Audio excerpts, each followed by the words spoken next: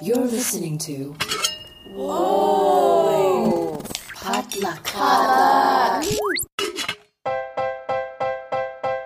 Hey everyone, welcome to the Good Pop Culture Club, episode 81 for Thursday, November the 11th, 2021. My name is Marvin Yue, and joining me as always to talk about all the good pop that gets through our days, we have professional culture editor Han Win. Hey Han. Hey. Welcome back. It's, I know this isn't the case in other countries, but we have a little thing called daylight saving time here in the States, and man, I am not happy with it getting pitch black dark at 5 p.m. Yeah, I mean, that's a little odd, but honestly, my sleep is just so messed up anyway. Whether it's an hour later or earlier, it doesn't matter. So yeah, I have not really engaged with the time change that much. Well, that's good. You know, these days we work from home. Like I barely go out during the week anyway. So yeah, I went out this week. It was weird. I didn't know what to do with it, but I was like, okay. Yeah, we went out. My partner and I went out this weekend, and man, there are a lot of people out there. It was a little stressful because we're both still very careful with being out, being masked, and things like that. And just we were at this street fair down in San Diego County, and we were there looking for ice cream because she really wanted to visit this place in Carlsbad. And man, there were just tons of people out, just no masks and anything. I had the opposite circumstance, sort of. I attended an FYC screening for Squid Game. And that's right. I saw a lot of our mutual friends, I guess you included, at that screening. The stars were there, right? Yeah, I'm rarely invited to these things, so I felt very lucky. Cape got me in, I guess I was professional Asian enough to be invited. So I'm thankful for that. But you were probably the most professional Asian in this group. Yeah. I mean, I don't want to say that, but it was interesting because, of course, South Korea is very strict about like their COVID protocols, and so that made me feel really good because everyone had to be not only have proof of vaccination with them, we had to have we also had to have a negative COVID test. They sent us tests in the mail, and if you didn't do that, there was still on-site testing. There's kind of like no way you had to prove, that you were completely clean. You had to be masked there when you were eating and drinking. That's fine, but so it in a way it made me feel better that when they had the after reception, that I felt like everyone was cool. Like I could if I ate like a skewer of pork belly around someone, I felt like they were all in the same situation, so I could trust them more. It gave me that extra level of confidence. I'm curious, what kind of food did they serve at the Squid Game after party? Okay, so during the screening, they just had like water, and then they had like Asian snacks. Oh. So they had Pocky, which was very exciting. And it was also Pocky, weird because I feel like should it be like latte? Well, they tried to make sure that everyone like just was able to like grab something packaged and go to their seats. So it was just like, Pocky, we had like the Asian Kit Kats, of course, and a few other things that even like Haichu. And then we had Twix because I like Twix. So I'm just like, I don't care if that's not Asian. And some popcorn. And so that was just to tide us over, which was great. And it was funny though, because when I was there, I was like, oh, if it's an FYC screening, that means people from the guilds are invited. So we're going to get some randoms in there. So I was telling Laura Sirico, who we all know, that I was just like, I bet you there's going to be some people in this audience who haven't seen the episode because the episode was number 6, Gambu. Oh, and no, that is the sad one. Yeah, that is the but it's super also sad one. But it makes sense because they brought the when you think about it, it tells a very complete story. It allows everyone to have a really great acting moment. And so we had the creator there, Hwang Dong-jiak, and then we had 3 of the actors. So the lead, Lee Jung-jae, and then we had the one who plays Se-byuk, and I forgot her name, Hoyen. I forgot her last name though. And then we had Sang-woo, the actor who played Sang-woo. And so that's a great spotlight for actually quite a few of the actors and their acting ability. And so I thought it was great. And so I did indeed run into someone from my past job who had never seen the show. He was an older man who was like, yeah, my daughter kept saying I had to watch it. And I was like, well, what did you think of the episode? Because what an episode to just come in on. Yeah. And he was just like, I was very engaged. And he's like, I found it heartbreaking. I was like, yep. I was like, this is a show that you actually need to watch from the beginning. And I was like, just because everyone talks about the violence, I was just like, you really care for the characters. And it's amazing what they do in such a short period of time. So, And then so at the reception, sorry, I got off. But at the reception, the food wasn't quite enough, but I understand, they spend a lot of money getting us tested and for flying people, across the seas to be with us. So we had a lot of past apps, and it was kimbap, which was nice and on brand. And then some pork belly skewers, as I said, which was delicious. We of course hovered by the place at the mouth of the entrance where all the servers were coming, so we could descend upon them. It's not an Asian party unless you I felt all the bad. hors d'oeuvres. Yeah, after a while, in most of those parties, usually the servers get to know me and they'll be like, don't worry, I'll bring you something. And then, there were other, average normal things like some fruit skewers, and there was some dessert, which I didn't really care about. Small chicken sliders, I think, which were not bad, but it was mainly bread. So I was like, eh. Nice. But also we don't, it's not always guaranteed, but we got a little swag at the end, which you might have seen, which is very cute. We got a bag of marbles. Oh no. And then we got that is foreboding. We got the what's the thing, the dessert? The dalgona. Yeah, the dalgona. And so of the different shapes, and I got umbrella. And it was already broken. Oh no. Which I thought was hilarious. So surprise. You're all playing Squid Game now. It was very fun. It was also nice because it was Netflix synergy. Jimmy O Yang was there. And I believe Harry Shum Jr. From some Netflix Asians to other Netflix Asians. So you probably can see some photos out there of them together with the cast of Squid Game. So it was just the Netflix Asian Club is growing every day. It's going to grow in a few, and it's going to grow soon with John Cho as Spike Spiegel as well. So we have Ali Wong in there. Yeah. It's a good time, and I like how that they're expanding the programming that we're getting to. Well, anyway, that I think that counts as my what's poppin', honestly, because I was going to talk about with my what's poppin' was the new season of Big Mouth. And if we're talking about before we get to that, in this episode, of course, we're talking about The Eternals, the new MCU film by Chloe Zhao, featuring a star-studded ensemble cast. And we're going to be having a relatively spoiler-free discussion. We're going to be having a spoiler-free discussion of the film after the break.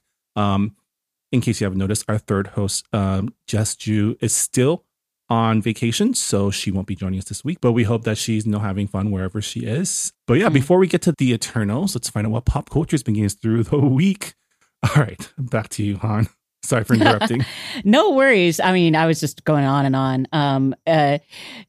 Sort of drafting off of my attending the Netflix Squid Game FYC, and talking about Netflix Asians. I also did watch a lot of Big Mouth, which is the new season of the animated very adult cartoon, even though it features middle schoolers who are going through puberty and learning about their bodies and sexuality. But for an example, the first episode is No Nut November, which, if you are familiar with it, is actually a social media movement that a lot of people sort of sign up and say, I'm not going to nut.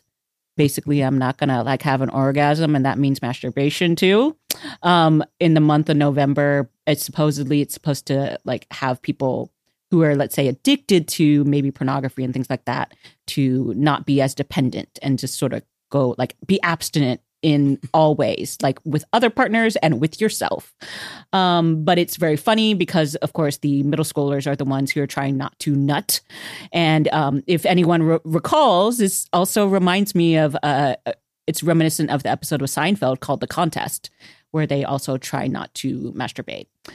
So there's actually a little tribute in there for Seinfeld. But when it comes to the Netflix Asians, Ali Wong is a character on the show now. She's a sort of a secondary character, but she is, I think, pansexual. And so they give her more to do throughout the season, which I just think it's fun. Like, I'm glad that they keep adding people. Like, I think last season they added the Pen 15 girls in a special episode. This season, in No Nut November, also they have Kumail Nanjiani, who we will also talk about in the Eternals, but he plays a cartoon version of himself.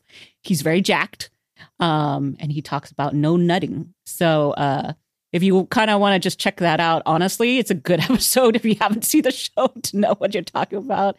There's, of course, all the hormone monsters who are not happy about their charges, I guess, not trying to deny their sexuality. And I don't know, there's a lot of other good stuff coming. There's like love bugs. So they get into the more emotional aspects and relationship aspects of being, going through puberty and like getting crushes and things like that. So, so far so good. I'm only like partway through the season. Yeah. I mean, you just said nut like 100 times on this podcast, so it's got to be good. Not for nuttin'. Anyway, so that's me. What's popping with you, Marvin? This past week was actually super busy for me work-wise. So I didn't really have a lot of time to watch things beyond the Eternals, but I did start watching a few episodes of Star Wars Visions, which is I guess it's a collection of short films on Disney Plus that I guess Lucasfilm commissioned a bunch of Japanese anime production companies to produce 9 short films taking place in the Star Wars universe, but done in like anime style. So you have major production studios like Studio Trigger, like Science Saru, producing basically their vision of like a Star Wars story. And not all of them are hits. Some of them are, not, I guess it's not my style, but for the most part, I've had a lot of fun watching the ones I did watch. Especially, like, I think we're on record on this podcast that we appreciate Star Wars stories that has nothing to do with anyone named Skywalker. And that's what these short films are. Just a lot of stories taking place in the Star Wars universe. And it's really interesting because George Lucas is on record saying he has, he took a lot of inspiration for Star Wars from Eastern culture, religion. Akira Kurosawa was a huge influence on him. And it's really interesting to see, like, this is kind of like an Ouroboros type of thing where, like snake eating its own tail, where you have Japanese filmmakers making media based on a story that's based on a Japanese creator. So it's like a little loop, right? And, some of the films definitely do take that inspiration seriously because I think the first one, The Duel, is definitely made and shot in a very Kurosawa style, even right down to like the black and white film grain. But I kind of wish it didn't take the make Star Wars Japanese direction so seriously all the time, because some of them are literally taking place in like a space version of a Japanese frontier village and like literal lightsaber samurai swords. But for the most part, I really enjoyed the ones that I did watch. What I did not, it was fine, but I kind of wish that we didn't get like pretty much 9 Jedi stories because I think, like, at least for me, like when Star Wars stories focus on Jedi and Sith, it's a very black and white morality thing, right? And I think Star Wars is at its best when it deals with the in-between, the grays. And some of these stories do kind of play in that, but for the most part, it's a lot of good versus evil. And a lot of it are tropes that we've seen before. And like, I think every single one of these short films has at least one instance where someone says, I have a bad feeling about this, which I get it. It's like a callback to Star Wars, but at the same time, it's already a Star Wars thing. You don't have to remind us that it's Star Wars, right? Because there's droids, there's lightsabers, there's space. Yeah. Yeah. It's like, it's kind of the obvious Star Wars. Like, why don't we have a Star Wars episode about just all the flora and fauna that like on a world and like the people taking care of them. I would watch that. There's one story that is that, but it has to loop around and be about Jedi at the end. Yeah, no, I need the Animal Crossing version of Star Wars, where it's just very gentle stuff and like farming and then like, Yeah. So if you were going to tell me a specific episode to watch, which one would you recommend? The one that I like the most so far is The Ninth Jedi. Okay. So it actually has a Jedi in it. Yeah, it has several Jedi in it, but that one has the most promise in terms of like setup and payoff and like just they all have dope action scenes. But that one actually I think has like a pretty good twist in it. I do like the fact that they are it's an anthology, so I can pick it up and drop it like whenever. So yeah, and I hope they do more of this.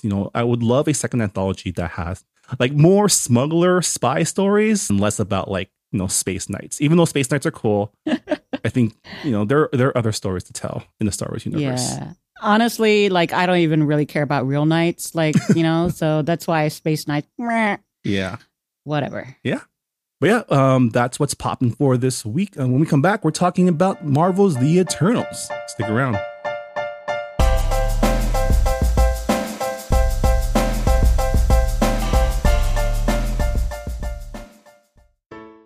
Hi, I'm Marvin. And I'm Rira. We're the host of Books and Boba, a book club and podcast dedicated to books by Asian and Asian American authors. Every month, we pick a book by an Asian author to read and discuss on the show. We read a wide variety of genres, from contemporary to historical fiction, fantasy to memoirs, and crime thrillers to romance. Some of our past book club picks are Pachinko by Minjin Lee, Sorcerer to the Crown by Zan Cho, and Devotion of Suspect X by Keigo Higashino. We also go over what's new in the Asian American literary world and chat with some talented Asian authors about their work.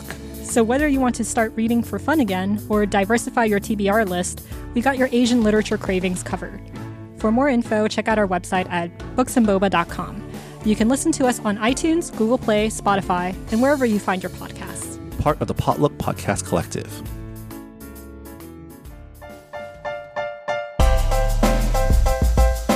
And welcome back to the Good Pop Culture Club. For this next segment, we're talking all about The Eternals, the newest Marvel Cinematic Universe film directed by Chloe Zhao, about a team of immortal alien guardians who defend humanity from the threat of alien predators called deviants. Starring a star-studded cast including Gemma Chan, Richard Madden, Kumail Nanjiani, Leah McHugh, Brian Tyree Henry, Lauren Ridloff, Barry Keoghan, Don Lee, Kit Harington, Selma Hayek, and Angelina Jolie, among others. It is probably the densest Marvel movie to date. Han, what did you think of The Eternals? So I was very pleasantly surprised. I think I'm one of those people who, if I'm excited or at least looking forward to seeing a movie, I will not watch the trailer. And so that's pretty much what happened. Like people kept talking about like, oh my God, she's romancing two of the Game of Thrones guys. And I was just like, whatever, but because, yes, I heard it was different. Yes, the images I saw looked different. And so I just like, what, I'm going to go in kind of knowing pretty much nothing so I can just indulge. And hearing a few of the negative reviews, I was just like, I still am not going to listen to them. So, I started the movie and I do have to say I was sick during like the first 30 minutes because I get motion sick, and it was an IMAX and it starts with action. Usually Marvel films have a light action at the beginning and then they build to a third act of super crazy action. But man, the beginning, so I had a little bit of trouble like feeling nauseated, and I was like, oh no, this does not bode well. However, I have to say that despite that, I was so engaged with each of the characters. I felt like for a movie that had 10 sort of main characters plus, I kind of got to know each of them decently well, or at least knew what was making them tick and made me intrigued by them. Their different powers and just sort of the idea of this sort of super epic storytelling. It spans like 7,000 years. And of course, intergalactic shenanigans. So I thought she did a great job. Like whoever also, I didn't catch who had helped write it, but like of sort of encapsulating this existence of going throughout time on Earth, and also how that they develop as characters and people, living that long, and their relationships with each other, and that's sort of existential sort of issue of living forever while all these humans are dying around them. So I like the action. I like the humor a lot. Visually, it was stunning. Gemma Chan, sorry, being the lead, just gonna make me so super happy. Just everything. And I thought she played it with all the performances I thought were fantastic. So yeah, I was a big fan. So, all those haters, whatever. I'm glad that I enjoyed it. That's yeah. I mean, this is a film that on paper looks so hard to pull off. Like, just the story. How do you create, like, even the Avengers took 6-7 movies to even set up all of these characters to come together. And this movie manages to bring together basically a whole Avengers team and has to set up their entire arc in 2.5 hours. And I mean, that in and of itself is just a gargantuan, like Herculean feat, right? To be able to pull that off. And I applaud Chloe for doing. I mean, this film is very dense. There's a lot of lore. I mean, the film starts with a wall of text, right? I mean, that's how you know, like, we're going to get into it. And I think there's a certain type of person who sees that wall of text and gets excited for it. And I am definitely one of those people. Yeah. Where it's like, all right, I'm getting like an epic. I'm not getting like a superhero movie. I'm getting an epic. It sets up both of us being, fans of like fantasy and deep, storytelling and epic storytelling. It sets up that sort of expectation that we are world building now. So you pay attention, because we couldn't sum it up in just images. We are giving you text. Yeah. Yeah. And for a story that spans so many years, and like, it's not even like, the scale is epic in both the amount of time it covers and like the scope of what it covers, right? It's not only a tale about 7,000 years of human history, but also it takes place in the Marvel Cosmic Universe, which has to do with, like godlike beings. And it's not cosmic horror, but may as well be, because, to these giant beings like the Celestials that they introduce in this film, humanity is just whatever. We're like a speck of dust to them, right? We're just, and like that type of existential sci-fi is like, I love that shit. Yes. Yeah. There's so many levels of existential stuff in this film that I really do like it. And it made me like, sort of like, it sat with me for a while after I watched, and maybe some people don't like it. I mean, since Endgame, there's been like two types of Marvel stories, right? You have your WandaVisions and your Lokis, which is trying to explore existential concepts like time, multiverses, things that are outside of human comprehension, right? And then you have like your Falcon and Winter Soldiers, your Hawkeyes, your Black Widows, which is more like grounded action stuff that's happening on Earth that like is more, I guess, micro than macro. And I gotta say, after watching both of these types of films and TV shows over this past year, the spy stuff kind of, it's a little boring these days. Yeah, I love a good spy story, and I think they just haven't quite figured out how to tell it in a compelling way. I think it's when both of these stories takes place in the same cinematic universe, I find it hard to care about the spy stuff when there's freaking space gods about to like obliterate the planet, right? Yeah, I mean, there are ways to do it. Like, would I watch a intergalactic spy in the Marvel universe? Yeah, if they did it right. I think it's kind of like the thing is like, I have an issue with sometimes when, we are on record of loving the heist movie, and but there are good heist movies and bad ones, and some of them just like set it up as a heist and then they don't do anything with it.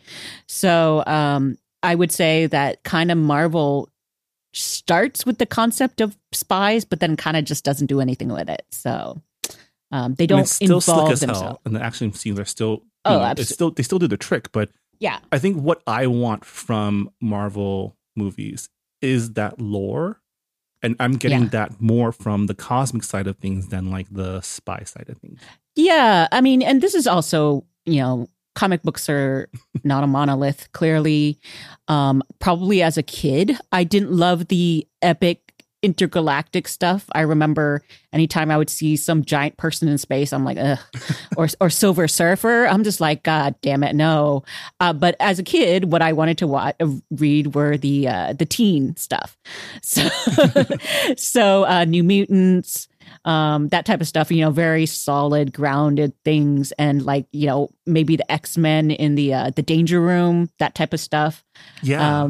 But yeah, I've developed and like, gotten different tastes. But yeah, I mean, like we mentioned, this is a huge cast. Like this entire film, in addition to being like a film about immortals living among us, is also the core storyline in this film is like a getting the band back together story, right?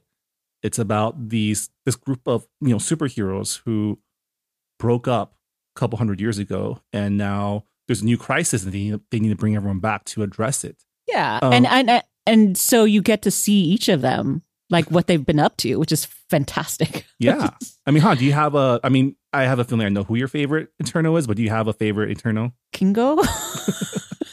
I mean, look, actually, I appreciate quite a few of them, in fact. So, hard to pick a favorite. It's probably easy to pick my least favorite, but that might be spoilers there. But I have to say, Kingo, like, Kamal Nanjiani is fucking fantastic. He's great. I do love his power is finger guns. And he just so much, like, he's just shooting finger guns the entire time. Yeah. He's a badass, but also his character, without giving too much away, is the comic relief. And of course, he is a comedian, so he can deliver all of that shit very well. He's colorful. He gives it the movie just like that extra oomph when you need it, because this, when we're talking about an epic movie and themes, it does get a little, let's say, deep at times. And so he adds that levity that's very much needed, and it's very perfect. It's also very grounded in our pop culture. Many of the things he says, so I looked up the writers. It's two cousins, Kaz and Ryan Firpo, and I have to give them so much credit for the banter. Love banter, and especially when you're getting the team back together, that's essential. When you talk about, like, let's say Fast and the Furious, if they didn't have the banter, I don't know if I would care as much, because it shows relationship. It has a shorthand of showing how that they interact with each other, makes it fun, but it also reveals character. And I think that's one of the, the biggest things I have to say is, like, each of the characters felt fully realized to me, even though they were, fighting for time on screen, because there were 10, 11, 12 of them. So, again, did a really great job. But yeah, so Kingo is probably one of my favorites. Of course, I very much appreciated Cersei, who is Gemma Chan's character, for holding it together. She was the emotional heart of the film, and was just super compelling, I felt, throughout. I also very much liked Makari. She is the Eternal who has super speed. Her character also happens to be deaf, and so is the actress. And what I think was interesting is, after watching the film, you start Googling and learning about their characters more, because I was like, was this character deaf in the comic books? And it turns out not only was she not deaf initially, she was also a man. So there's a little bit of gender bending for three characters, but she did eventually become female in the comic books and became deaf. So they picked up basically the most recent sort of iteration of Makari, which I thought was fascinating. So all of it was just so. Yeah, I mean, her interactions with Druig were sweet. I loved that. I shipped them. It was very me very too. Cute. Even though he's kind of an asshole, when they're together, I was like, oh. The trailers made him look like he would have been an antagonist, but I'm glad that he wasn't. He turned out to be like a pretty, like, he is a dick, but he's like a cool dick. He's a dick about having certain strong beliefs that I actually kind of agree with at times. So the way he went around it was kind of dickish, but he, he has morals and ethics. And I think that's what made me be able to ship them. He's also a fantastic actor, Barry Keoghan. So he's, you got to look him up. I think he's played like a killer before. It's just, he's so good. they kind of got the cream of the crop for everyone. Yeah, and I think Brian Tyree Henry's character, Brian Phastos, Tyree Henry, oh my God. his powers is like inventing shit, right? That's his main power. But is this? I may be wrong, and no, his character is gay and has a same-sex partner, and I want to say, is this the first time we've ever had like a gay kiss on a Marvel series? Yes, has that happened before? It's the first acknowledged main character, like title character. He is an Eternal who is queer. Loki on TV has been acknowledged to be gender fluid, but there's nothing really going on there. Like it's like you might as well be whatever you want if you're not hooking up with anyone, right? I feel like that was a pretty big thing for like a Marvel MCU/Disney thing, right? It is, and in fact, that's what's causing problems around the world because certain countries do not want the gayness, and Marvel and Chloe Zhao are sticking by it. They will not edit out the kiss because it would be so easy to edit out. Too. It's like a kiss. Yeah. The actor who plays his partner, Haz Slimane, is gay in real life, and he is also Arab. So those are the countries that are actually objecting. So I think it's fascinating. He's also just a great actor. He's been in so many things that I like him in. But I feel like what I love is just beyond just enjoying the characters and the film itself. But it's like when you see those types of things and you see who they even cast as the supporting actors, you see so much thought and like intention has gone into the casting, the storytelling, the lines. I think that's why they were able to convey so much in such, it's over 2 hours, but in such a short period of time when you're considering how many characters there are. And, it does run into some issues. Like I had, sometimes the script did bring me out of it a little bit, but I think that's par for the course for such a dense story where you can't really get away with not having to explain things. Yeah, and I didn't feel it was overly, expository. I think there was just enough. I mean, look, any Marvel film actually has that, if you think about it. And they just try to make the character like, move things in midair while they're saying it or whatever, just to distract you from this info dump. So they did do a lot of information, but they also had many characters to help you along. A lot of action, a lot of, literal millennia to go over things. Yeah. So I was never bored. I was engaged the whole time. It's a lot of fun. And I know you probably weren't the biggest fan of Richard Madden's character Ikaris, but I actually really enjoyed his performance there as well because, so the story of the Eternals, it's like many different stories in there, right? But the core of it, in addition to the getting the band back together, and so you have the tropes of how do you deal with living forever and like knowing things and knowing that everything you love at this point in time will eventually die besides you, right? Like you've seen this in, stories like Highlander, like The Old Guard, like even vampire movies. Interview with the Vampire definitely goes over that. Most vampire things that I read and watch usually ends up being like, and I loved her until she got older than me and then died or whatever. So it's tragic. Yeah, and I think the core of a lot of the characters in this story, specifically Gemma Chan and Richard Madden's character, Cersei and Ikaris, you see how that living that life weighs down on them, right? Yeah. Look, personally, I have 2 points on this. One is, to be clear, while certain things about Ikaris as a character I do not like, I found Richard Madden great because of the challenges he had to face. I am on record of saying between the two Stark brothers, Richard Madden, who played Robb Stark, and Kit Harington, who played Jon Snow, I am a Richard Madden, Robb Stark fan. And that includes Richard Madden as an actor. I like him quite a bit in other roles that I've seen him in Bodyguard and some other one where he was a Scottish DJ.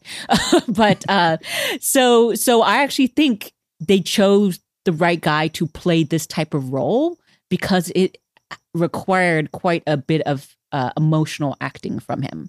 So there's that. And then, the other thing I have to say is if I lived more than 1,000 years around the same people, I would be fighting with them all the time and then making up with them. And then I would be friends with one and then like enemies with another. It was just like, there's no way I can, you think about even your own relationships, like with your, I don't know, your friends and whatever, like they kind of wax and wane. I mean, so, yeah, I mean, the running joke in the film is all the Eternals, they introduce themselves as, oh, they're my friends from college. And that's kind of how it feels like, right? Like I had close friends from college that like I haven't seen in a long time. Yeah. When we meet up, we may not see eye to eye anymore because we've grown since then. But at the same time, there will always be that connection because we were friends in college, right? And for the Eternals, college was the 5,000 years they spent fighting the deviants across the world.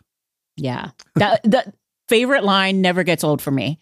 And I think that's sort of like an example of just the kind of ongoing, jokes and tone that I appreciated about the film that dealt with epic shit. Yeah. I feel like we need to talk about just the fact that we mentioned a lot that this film is a different type of film that we're probably not used to in superhero films, right? Like it felt like it had the ambitions of like a DC film in terms of like the epicness of gods among men, but also like the slickness of a Marvel production. And I feel like Chloe Zhao was probably the best person to kind of combine those two. And, we can't talk about this film without talking about the reaction to it. And I don't want to dwell too much on it because, both of us are on record now saying that we did enjoy the film. But I want to say like a lot of the critiques I read was the fact that because Chloe Zhao was attached to the film, people expected something more. Yeah, I feel that's really odd because I know she's also known for bringing out fantastic performances from people who are not traditional actors. They're regular folk. And for me, that meant that she would just take care with actors, which is what she did, I think. I heard a few people kind of argue that like she didn't know who her star was and like she would cut away from Angelina Jolie. And I was just like, look, there were like 10 of them. And I felt like everyone got their due. It could have been 3-hour movie, whatever. So Angelina Jolie was a great character, though. She was. And that's the other thing. It's like as little screen time as each person gets, it feels very fraught and like juicy what we got from them. So, yeah. Although I feel like we could have gotten more from Gilgamesh, Don Lee's character. Because he was just on screen to cook stuff and punch things. I did still enjoy him so much, though. He was also comic relief, but he also had a very steady gravitas to him, I think. Yeah. That made me want to hug him and be like, thank you for being the Eternal who I actually would turn to. I would stay away steady from big brother, just like nothing. Yep. He's like, whatever. Yeah. Like monsters come at me, I punch them. He had a really great slap too. Yes. So, I mean, I get why people. I think that part of it was just expectations.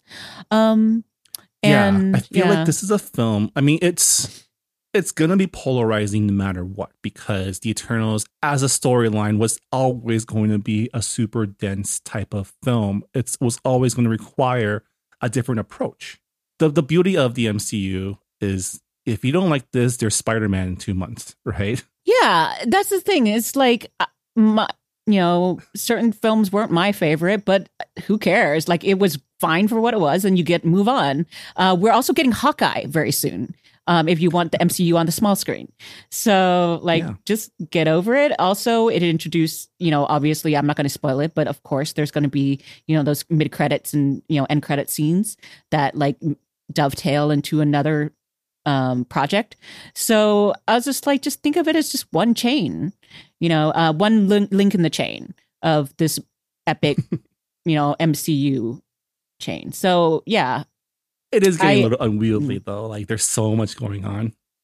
Yeah. I mean, I think it was Iron Man 3 I saw with a friend and I just looked at him afterwards and I'm just like, I'm going to die not seeing all the MCU films, right? Like they're just going to keep on going on. To be fair, I feel like Iron Man 3, even if you didn't watch it, you're okay. It's like Thor 2. There's really nothing much carrying over from those films. I literally don't even remember it now. But so actually, I'm kind of looking forward to catching up on the movies that I missed in the MCU, because they very much are lead ups to the Phase 4. So Captain Marvel, Doctor Strange, and Ant-Man 2 are the ones I missed. And I think all of those will help me understand what's coming up next, because when I was watching WandaVision and people were like, oh, that's a call up back to blah, blah, blah. And I was like, oh, I didn't watch that. Great. So yeah, it took me a while to watch Doctor Strange, mainly because of just principles of like, I refused to, I don't know. I was very stubborn back then. No. I 100% understand. It took me a year until I watched Iron Fist, because I was like, I'm going to watch it before Iron Fist 2 season 2 comes out. And also just to say that I will be fully informed. And yeah, it was, I remember saying, you know what, I'm going to tweet out everything good about season 1. And it ended up being like, oh, there's a dog. And then I was like, oh, there's Jessica Henwick. And so yeah, it was not a very long tweet thread. Yeah, I think as someone who also just loves lore in general and mythology, it was really cool to see like the Marvel Universe's version of gods, because all the Eternals are in the universe. Like Greek gods, Babylonian gods were based on the Eternals, who were actually there fighting monsters. And it was kind of cool, to get those little Easter eggs, like where their names actually come from, like Athena, like Gilgamesh, like Circe. Icarus. Yeah, Icarus. What I think is funny, though, is then that means a lot of people are going to learn to misspell them because they spell them differently in Eternals.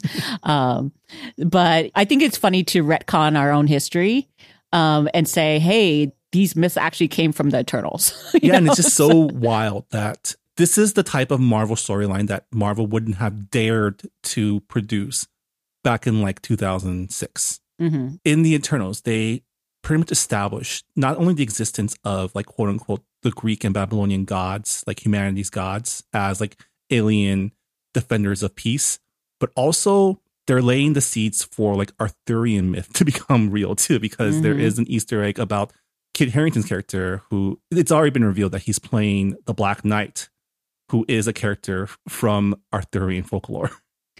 Yeah, here we go again, trying to make me care about Arthurian knights. And, look, the Green Knight story did it in a beautiful way that I enjoyed, but I don't know. I need to be convinced. Let's just say I don't care about knights. I don't care about Arthur or his knights. The only one I liked was Monty Python. Just bring back the Patel, Sir Gawain. We're golden.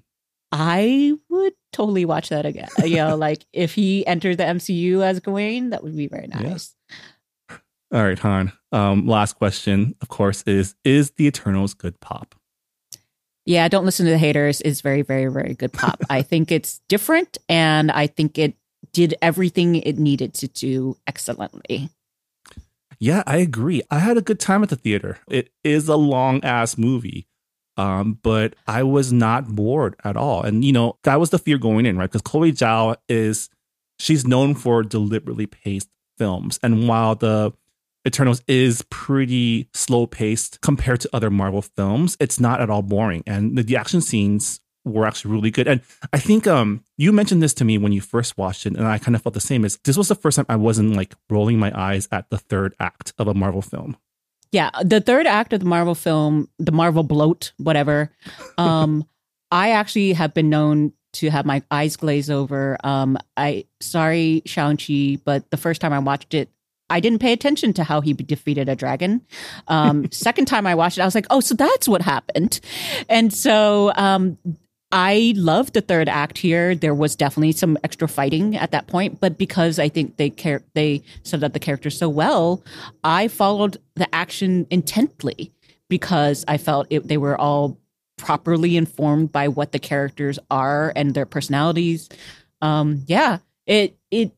from the beginning to the end, I very much enjoyed it. So I don't know what people are talking about with pacing. I think the non-action parts were still very interesting. Maybe it's a thinkers type of movie, but that's why it appealed to me. Existential shit. Yeah, it's definitely, on a more epic scale than we're used to for MCU, but I wouldn't be against seeing more of it. And I hope that Chloe had a good time making the film so we can see her get more Hollywood work. Although I'm sure she has tons of artsy indie stuff in the works as well. But it's great to see that Marvel isn't afraid to do something different. And I think that's what's going to keep it fresh for the MCU. Because again, like we've had almost over a decade of superhero films. You gotta start trying different things to keep things fresh. Yeah. I'm down for this weirder, more existential phase 4. And yeah, with that'll do it for our discussion of Marvel's The Eternals. Han, if people want to find out more of your thoughts, where can they go? I am on Twitter at Hanonymous. And you can find me on Twitter at Marvin Hewitt. You can find our show at Good Pop Club. We are a proud member of the Potluck Podcast Collective. You can find our fellow Asian American hosted podcast by going to the website podcastpotluck.com. And yeah, thanks for listening to this episode of the Good Pop Culture Club. We'll see y'all next time. Bye, everyone. Bye.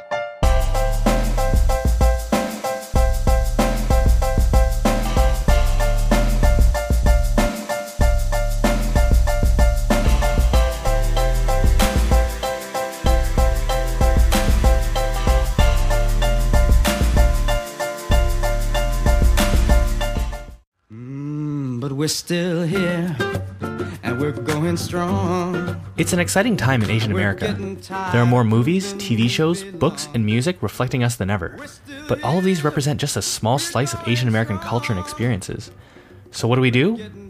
Tell more slices. Asian Americana is a show that explores these slices of distinctly Asian American culture and history. We've talked about how Chinese Americans built California's Sacramento Delta, the art scene turns gallery institution Giant Robot, a play that explores the lost Cambodian pop music of the 60s and 70s, and, of course, boba, just to name a few stories. You can find Asian Americana at asianamericana.com or on your podcast app. And we're getting tired of proving